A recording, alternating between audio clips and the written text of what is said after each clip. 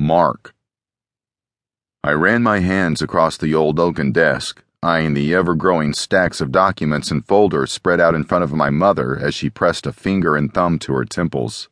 She was leaning against the desk, propped up on one arm, while her free hand worked away at signing one dotted line after the next.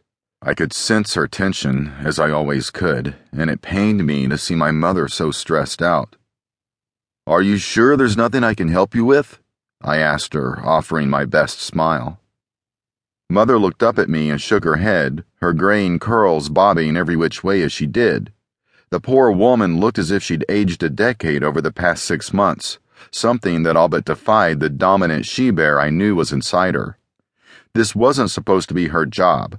She wasn't supposed to be stuck tending to the constant needs and pressures of Alpha of the Brunner clan. That job was supposed to be my brother's. It was supposed to be Matthew's, but I hadn't seen or so much as heard from him in nearly 6 months. "There's got to be something I can do," I offered, desperate to help her in some way.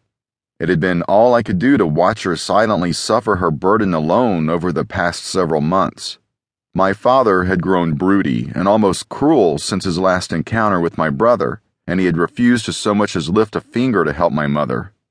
Instead, he locked himself away in his study, silently hating the lot that life had handed him. And to be honest, I can't say that I blamed him. My brother, Matthew, was supposed to marry a she-bear from a powerful Western clan. He was supposed to take over the role of the Alpha, then allowing my father to retire with pride rather than wallow in misery.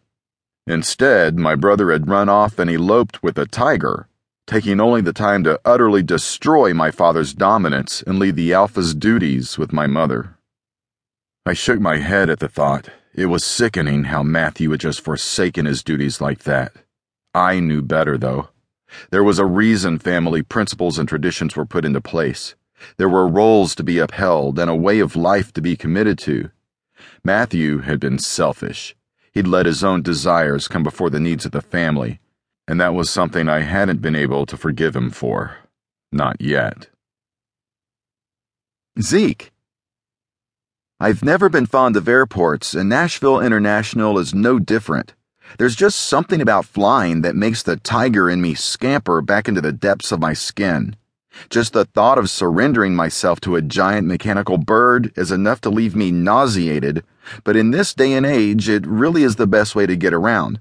And as much as I prefer my life as a drifter, moving from one city to the next, preferably by foot, or at worst by motorcycle, sometimes you just have to bite the bullet and buy a plane ticket. I mean, it's not like I can walk or drive across an entire ocean, and there's no way I'm getting on a boat. No way, no how. Not while there's a big cat still lurking inside me. Despite all that, as I made my way through the security checkpoints, even with having to disclose my shifter registration license to the scowling TSA agents, I couldn't help but feel a little excited. Yes, I hated flying, but it had been a long time since I'd been home, and I had to admit that I was looking forward to it. I'd gotten the call from my cousin a few days ago. He'd gone on and on about how he'd found the one, his mate. That in itself was something that was wholly foreign to our kind. Tigers were prone to wandering and drifting, more often than not, alone.